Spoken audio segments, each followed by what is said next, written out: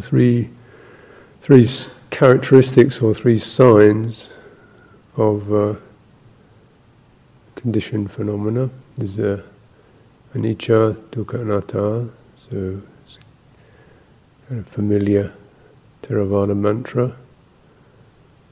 Impermanence, unsatisfactoriness and not self.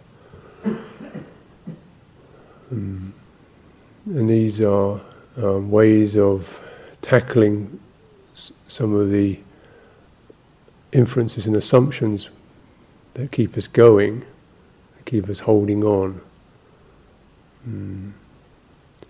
That is the belief in that something should be permanent, something we can get hold of, some substance. We haven't got it yet, we'll get there. And that's something we can get and have. And dukkha, unsatisfactoriness. They apply this particularly to feeling, pleasure, pain. So the sense of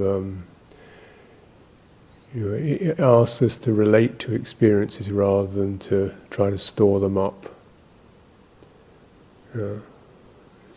or to defend ourselves from. It's a kind of, so the sign of unsatisfactoriness is very kind of humbling, opening touch to it, because it means in a way that we're rather childish in that we demand and want, expect, look for something to be final, complete, satisfying, like the lollipop in the sky somewhere on the earth. So this makes our responses rather infantile, and we grab things or push things away. But the relationship to unsatisfactoriness means that it changes our responses, one of grabbing and rejecting, to one of embracing, healing, tuning in, bearing with, compassion, release, opening up, accepting.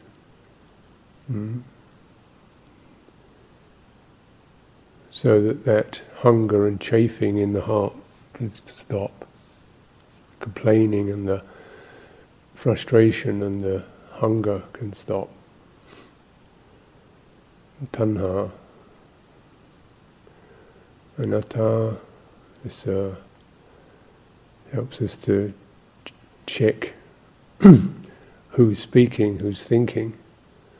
The often unquestioned assumption in the control box in the mind, thinking, speaking, some innate self there. And these are skillful means. They're questions, if you like. They pose questions to the way that we operate. So anatta, when you really check into that, you see how much the mind is always seeing things from the particular single viewpoint, my viewpoint. So that's a kind of that's the default. But when I begin to bear in mind that that's only one viewpoint, it's not an absolute ultimate truth. Or even the best, even for myself, it's not that you want to hear other people's opinions for their welfare, but also you don't want to believe in yourself all the time, as if that's it. And so that sense of mutuality and loosening up this kind of Unitarian fundamentalism of view that we got it, or we're right, or we're wrong. It's all relative. It's all just the subjective position.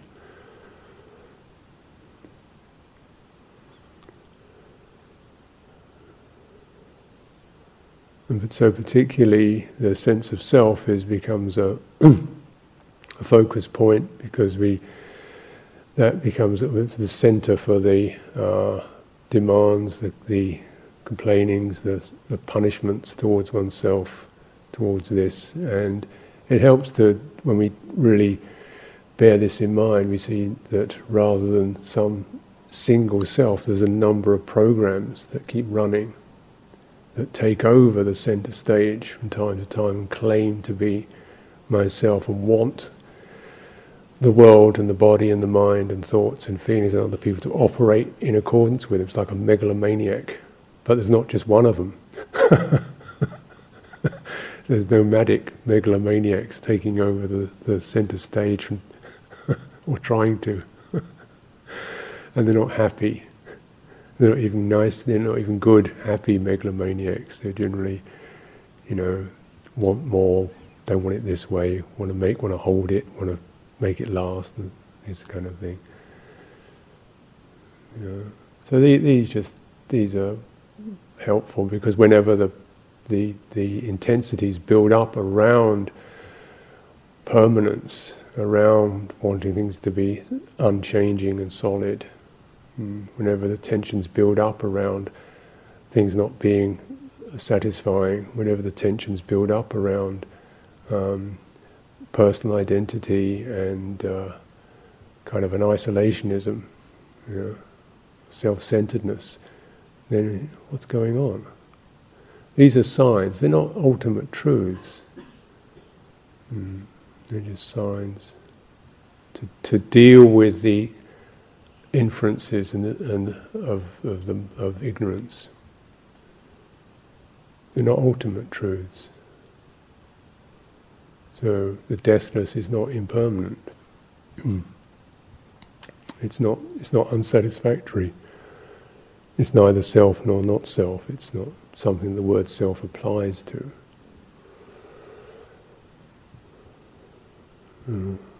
It doesn't arise. You could say it's not self, but it's that particular sign doesn't have to be, that indication doesn't have to be made.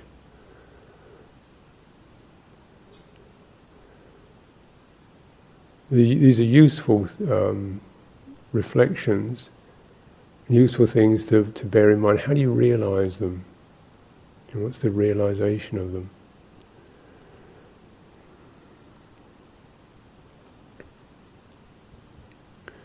So it doesn't take very much just to recognize things change. Poets have been writing that for thousands of years. Everybody knows things change.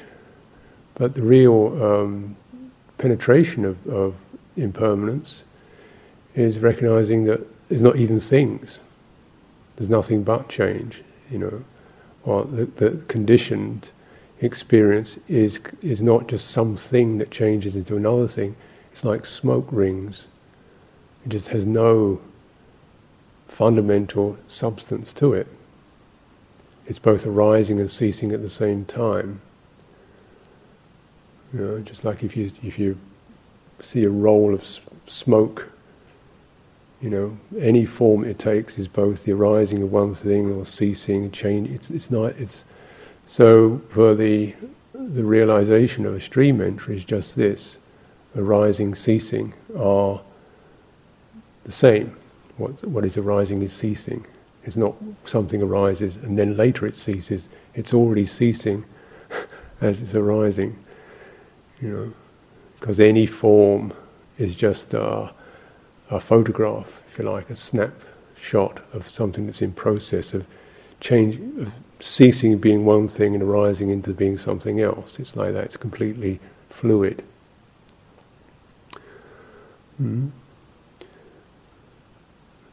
And when we experience our thoughts and emotions and feelings, they don't, and energies and sensations, they don't seem that way. They seem to lock. They seem to repeat. They may be impermanent, but they're not insubstantial. They repeat, they lock. You can be in a particular mood, emotional state for quite a long while. you can have repeated thought patterns, even though thoughts themselves are fairly brief. The patterns go on, the same kind of mood, the same mood tone.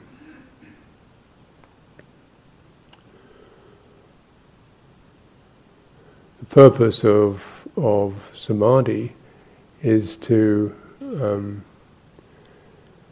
take one's attention, one's awareness deeper into the process of experience.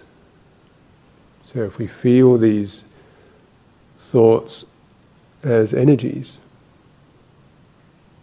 these moods as energies, you can sense them in a much more dynamic way, which is why I sense myself the essential benefits and requirements of samadhi, the need for that as part of the Eightfold Path.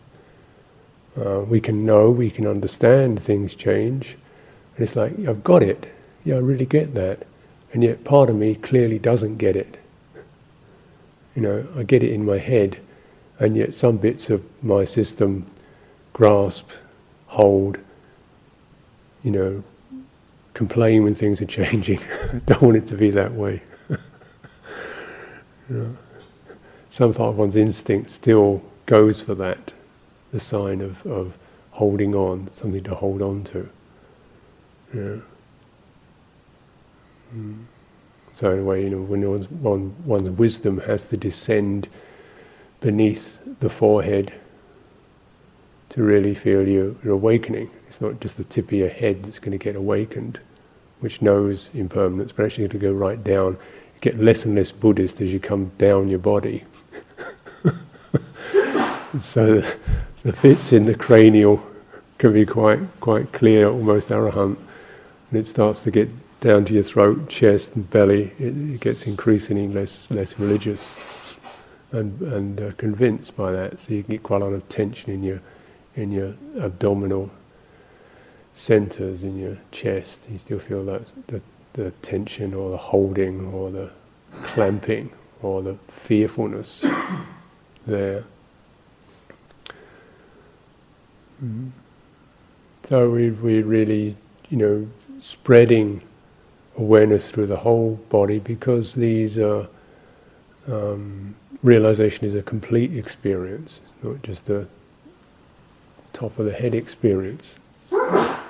And these patterns of reflexes and grasping and attachment and fear, defensiveness, depression, anxiety, they don't just happen up in the top of the head. They don't just happen verbally. They happen emotionally, somatically, and they happen in a reflex, involuntary way. We don't decide to do that. It's not because we're stupid. We keep doing it. It just comes over us. It affects us. Because whole aspects, if you like, the aspects of our awareness intelligence is barely accessible until you develop samadhi. You're receiving the results of it. It's like underwater, and you're dealing with the stuff that's poking its head above the water, but it isn't dealing with the roots and the stuff beneath the water. Like the tip of the iceberg you knock off, but there's still a whopping great hunk underneath the waves. So this is why we meditate, and samadhi is part of that, is that deepening process of concentration. The saying concentration always kind of gives a mixed message, but it's really a deepening and extending awareness, so that we can clean the whole system. Because the whole system affects us. The reflexes, as long as they're still there, will still get us going. And regretting it later, believing in something for years and on end, having a unresolved grudge for years on end. That sort of one feels one's dealt with, because in some level you've creamed it off, you've forgiven, and you've said, oh well, life's like that, and people go through stuff, and yet somewhere still there's the kind of hurt sense, or the, you know, that can come welling up. And also the Buddha talks about latent tendencies, or nutsaya, dormant tendencies or proclivities, and these are almost these are like, you know, patterns in a virtual realm of the mind, that we all have. The newborn baby has the pattern for basic, inbuilt in it has the pattern for sexual desire. Babies don't experience that, but they've got it in the program somewhere. It takes a while for it to get on the desktop, but it's down there. You know, they don't have a lot of malice. As the Buddha used this analogy, he says, you know, newborn little tot doesn't really do much evil action apart from maybe kick his legs in the air a little bit, you know, or doesn't savoury, doesn't badmouth people, maybe cries and wails a bit, isn't greedy except maybe for a little bit of milk. And yet all these tendencies for violence, for abuse, for depression and anxiety, and all this is there. So it's latent, it's dormant, it's kind of in the system. So we have to recognise that also samadhi is necessary, just because you know what the top of your head is realising isn't all, or dealing with right now, isn't all that's in store. You want to go deep to really check out the whole system. You know? So you both check it out, and you also have a way of entering that, so it's not just plummeting down into some traumatic experience, but entering it carefully, thoroughly, with knowing, with awareness, rather than without awareness, rather than just kind of dropping down there into some sudden deep mood or feeling or memory without the full clear awareness. So you clean it out, you deepen, and the system purifies. This is definitely possible, and this is what the path is about. So, and what samadhi does, as is it, is my understanding of it, is that it apprehends experience as an energetic way. That is, rather than particular instances like a thought or a feeling, you get this kind of waves of it. You get fluxes and flows. I mean, don't think you need to be that deeply attained to recognise that. You know, things are continually in flux and flow. The mind itself is what we call mind is a process of many different energies streaming through and interacting.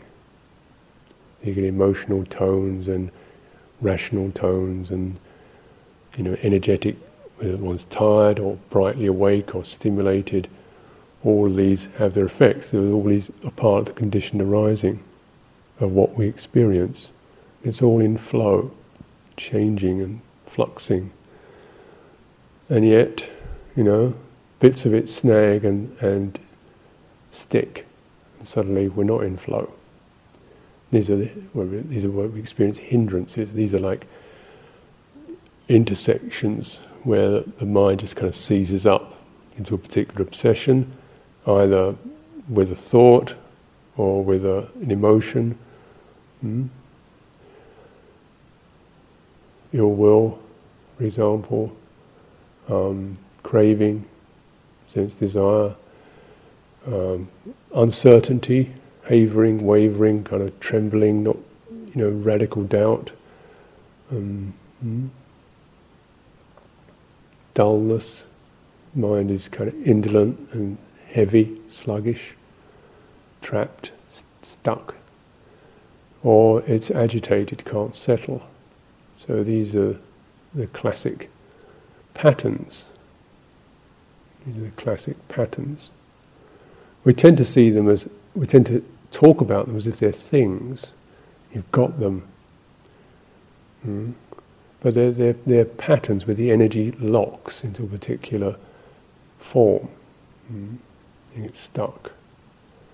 So that can be dissolved, rather than surgery where you try and cut these things out or bash them, or dents where you try to bash the dents out of your system or cut them out. It's more, the process of samadhi is one where you sort of massage the stuckness till it starts to release into flow, and then the hindrance transmutes. So that energy which is all kind of tightened up into a particular thing like ill will, if you keep massaging that place, it's not from a negative position of trying to get rid of it, but a recognition that there's a lot of energy in this stuff. And I think we all recognize that, one can keep those flames of ill will going all day. They've got some juice in them, and they attract huge amounts of thought and time, and they've got magnetic pull to them. So they're very powerful. What would it be like if we could actually channel the power of the hindrances? Imagine we could hook that up to the national grid. We wouldn't need power stations anymore. Run cars on ill will. So there's enormous energy there, isn't there? And so that how are you going to get rid of that? Because they often seem to have more energy than the mind that's trying to deal with it. It struggles against it, and the hindrance just comes back and whaps it down, holds it down. Sometimes you get things like dullness, can be like feeling like you're trapped under one of these big sumi wrestlers. You can't really get the thing off your back, and it's just holding you down. The octopus of sensuality. Every time you just manage to get one of these suckers off you, another one grabs you around the neck. Lively little creatures. So rather than sometimes they seem to have more energy than the mind that's trying to deal with them. So we need to both build up the power of awareness through samadhi, through drawing on the body energy, the life force energy, tapping into that as you breathe in and breathe out. So you've got access to the most powerful energy going, which is the energy of your life force. Breathing in, breathing out. It's not a doing energy, it's the energy of that keeps your whole system running. And you can tap into that, and then you sort of start to attend to the hindrances, or nudging them, breathing through them, you might say, breathing into them, feeling the grip of a hindrance, how it affects your chest or your throat, or it wraps itself around your head. Like dullness often seems to make your skin crinkle up, so you can feel like you've got your head wound up with cling film. It feels kind of shut down and puckered.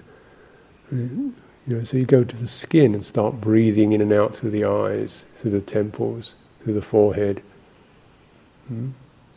Just really opening up the tissues, the periphery, which is where one experiences dullness. Or it may be your spine turns into plasticine. Suddenly sort of your spine goes all rubbery. So you attend to the spine and draw your energy, your awareness up and down your spine until the spine becomes bright and clear. So these are ways in which we get under stimulation or overstimulation could be checked in that particular way. You can sometimes feel ill will, the effect that has on your chest or your belly. Parts of your body seems to seize up, and you feel rigid, with a kind of a low frequency rage. So opening, widening, softening, breathing in, breathing out through all that. So these patterns of hindrance, which have got a kind of freezing, locking, gripping effect, have to be felt not in terms of how you judge them, how justifiable they are, or how unjustifiable they are, how you shouldn't be this way surely after all these years, and after all and so forth, and he was doing the best he could and so forth, these kinds of things. No, that's not the issue right now. The issue is still you've got this particular clamp. So we drop the topics and the justice of it and the rightness or wrongness and all that, and just go to the energy of that. So it's a very clean kind of process, very immediate kind of process. It's a not self process. Meditation just doesn't do your self-image any good whatsoever.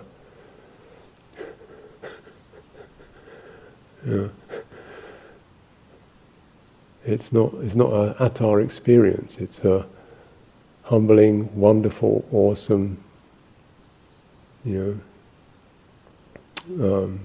experience that just blows out the self-definitions.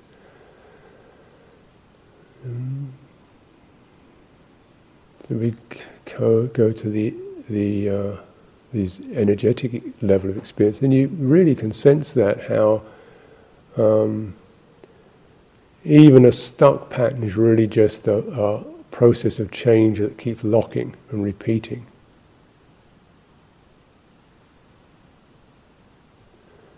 So as if you get powerful surges of sense of fear or dread or craving or passion of some kind, you can sense even within that there's a kind of a rising up, and then there are ebbs and flows. So you want to bear the whole pattern in mind, and particularly attend to the ebbing. There's the waves, so you get these waves of it, and then notice particularly how just past the peak, before the mind sort of levels, but then it comes back again. You get these just after the peak. It's the first thing you start to focus on. Just after the peak of the hit, of the pleasure, the thing that really gets you, feels juicy and interesting, just that moment after it, before the mind picks up another image, because it has to keep, these patterns only get made permanent through the mind reintroducing perceptions, images, either memories or pictures or tokens of some kind. So that reintroducing is the input of craving and ignorance, and if that keeps picking it up again. So you go more to the energy pattern. Once you focus on that and let go of the images, then you're more inclined to recognize the fading sign, the sign of things loosening, becoming less definite. So if you take a process like just thinking, thinking this, that, worrying about this, I'm going to do this, can do that, can't do this, mustn't do that, when am I going to do this, should I be like that? And you can feel the general overall pushing agitation of that. So you feel the energy of that, pushing the agitation, and then they're trying to stop it, find some certainty, seek permanence as a certainty, and the uncomfortable quality of a unresolved thought process that wants certainty, that wants finality, and never gets it, really. There's never a final thought, is there?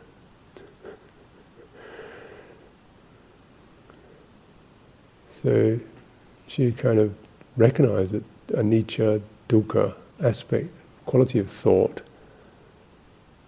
and then is that taking you out of the topic of the thought, to the nature of the process. Breathing in, breathing out. You can feel the thought energy, something that pulses and rushes through the system, and you're going towards more the ebbing or the quietening of that.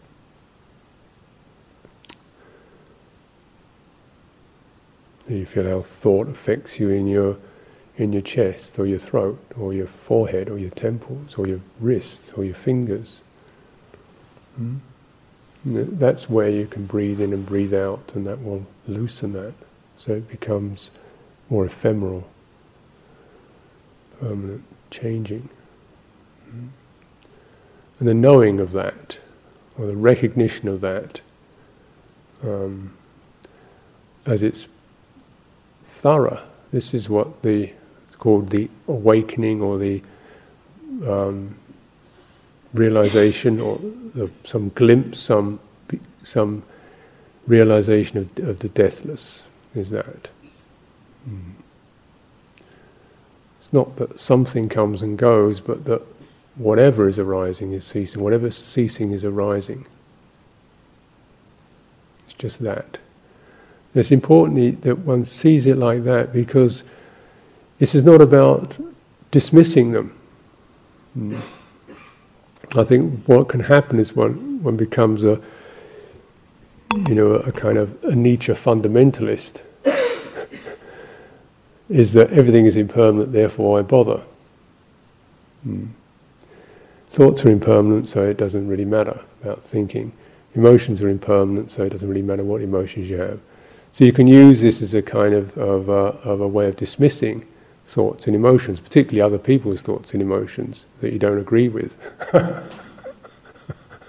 So, well, that's impermanent, let go of that thought and emotion, So it's sort of where you can dismiss things in that way.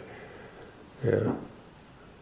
But just because it's impermanent doesn't mean it has no validity. It both arises and ceases. It's ceasing, but it's also arising.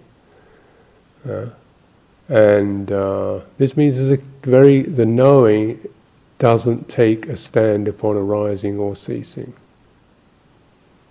It doesn't say, ceasing, therefore don't bother. Ceasing is ceasing, arising is arising. So this is what we do with meditation. Now what we want to make of that is, of course, why we have a whole path. Why the Buddha didn't just teach meditation. He taught Vinaya. He taught training. He taught ways and means of culture, if you like. A whole culture of living.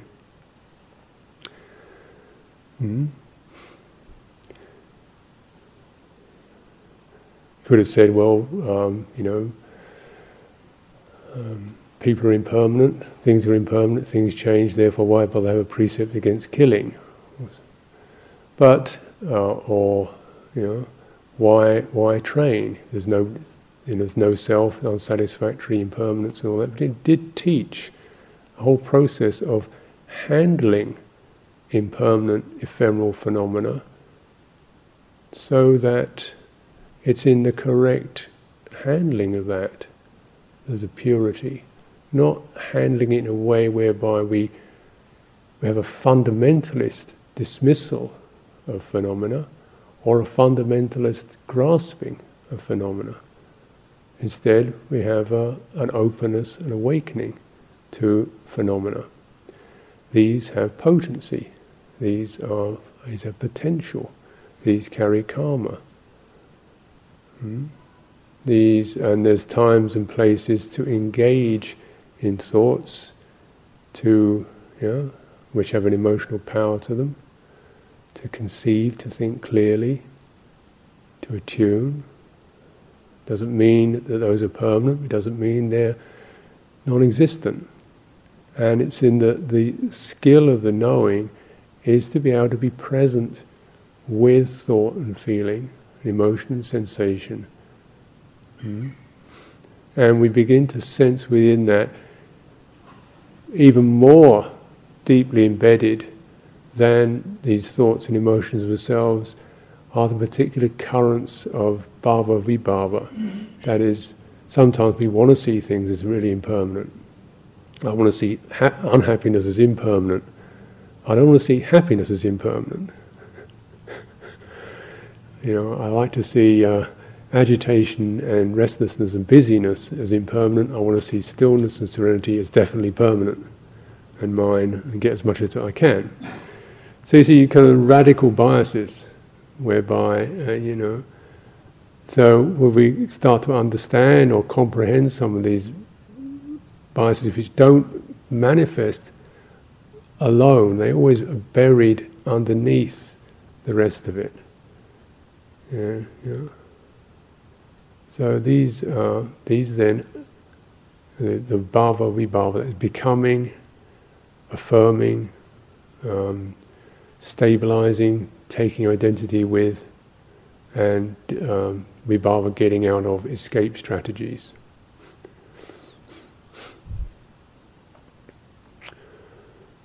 And of course,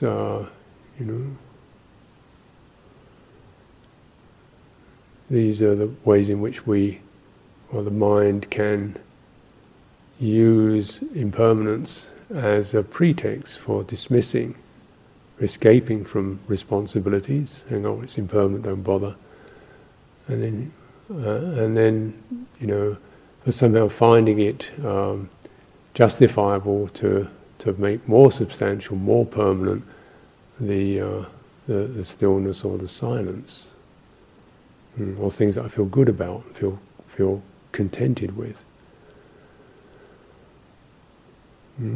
I mean, these are not easy to relinquish, but at least to acknowledge them is a good start.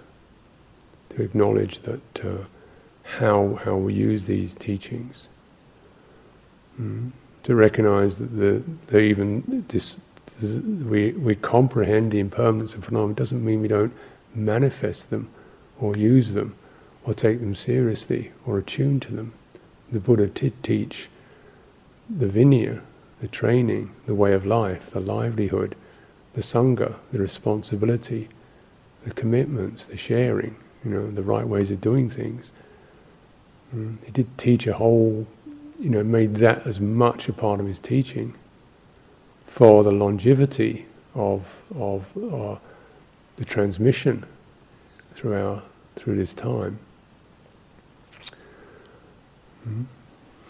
And though he taught this, of course, this is always balanced out by it changes, it shifts, it changes, it shifts, it shifts and changes. And yet you keep attuning to the patterns and processes within that give rise to inspiration and relinquishment of dogmatism, and the relinquishment of the fetters, and the relinquishment of positions and becoming and standpoints and views. That's always the bane of all kind of religions. The tradition becomes sanctified and authorized and impervious to shift and change. Even in a teaching where on one level we're radically affirming change, some things ain't going to shift. So it's just, you get this kind of the way in which certain, one needs to penetrate a lot deeper. This is what they cultivate samadhi for internally, just to really start to look into one's own need for position in oneself. This is not something that any of us can feel free from. It's not a personal thing, it's a very basic thing. And it has to be handled with respect and care. So always when we cultivate in meditation within a context, there's also a sense of, still, we've penetrated this far, this bit we have to be careful about. correct boundaries, safety, respect for all beings. And for the difficulties that passion, ill will, fear, intimidation carry for us.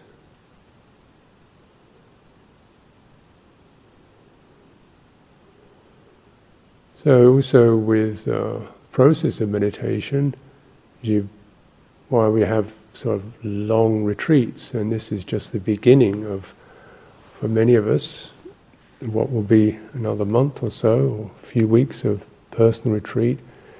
During this time, you're using samadhi as a kind of as a resource, and just timing it. So right now you have to be with this, just focusing inwardly, and then you can use this resource then to start to spread through your whole psychology, from the most superficial to the deepest, to see where are the bits which one still feels very much as lock, there's a holding there. And it feels like there's a need for it, for one's future, for one's space, for one's place, for one's power.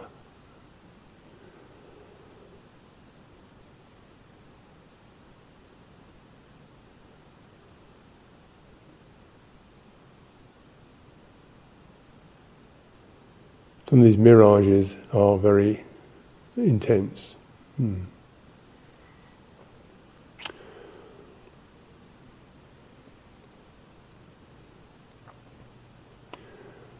Practice of cleaning things out is generally something that's done in a kind of gentle way.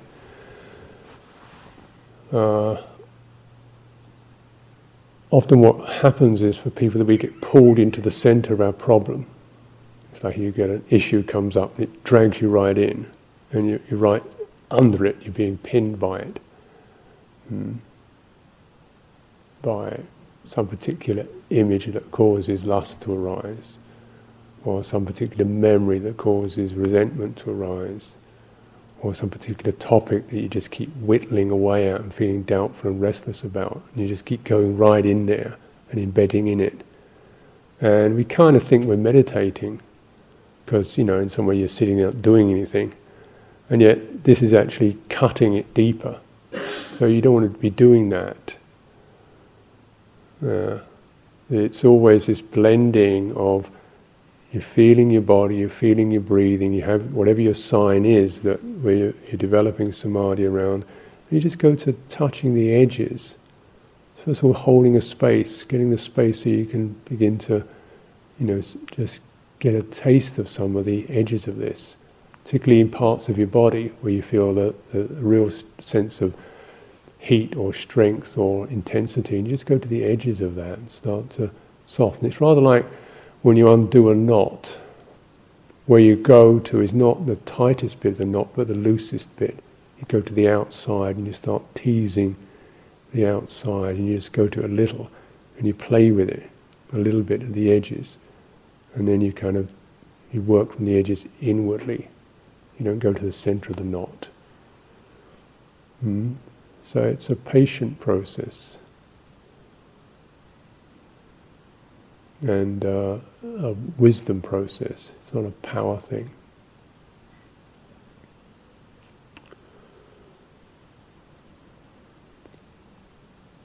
And I think it has its own time.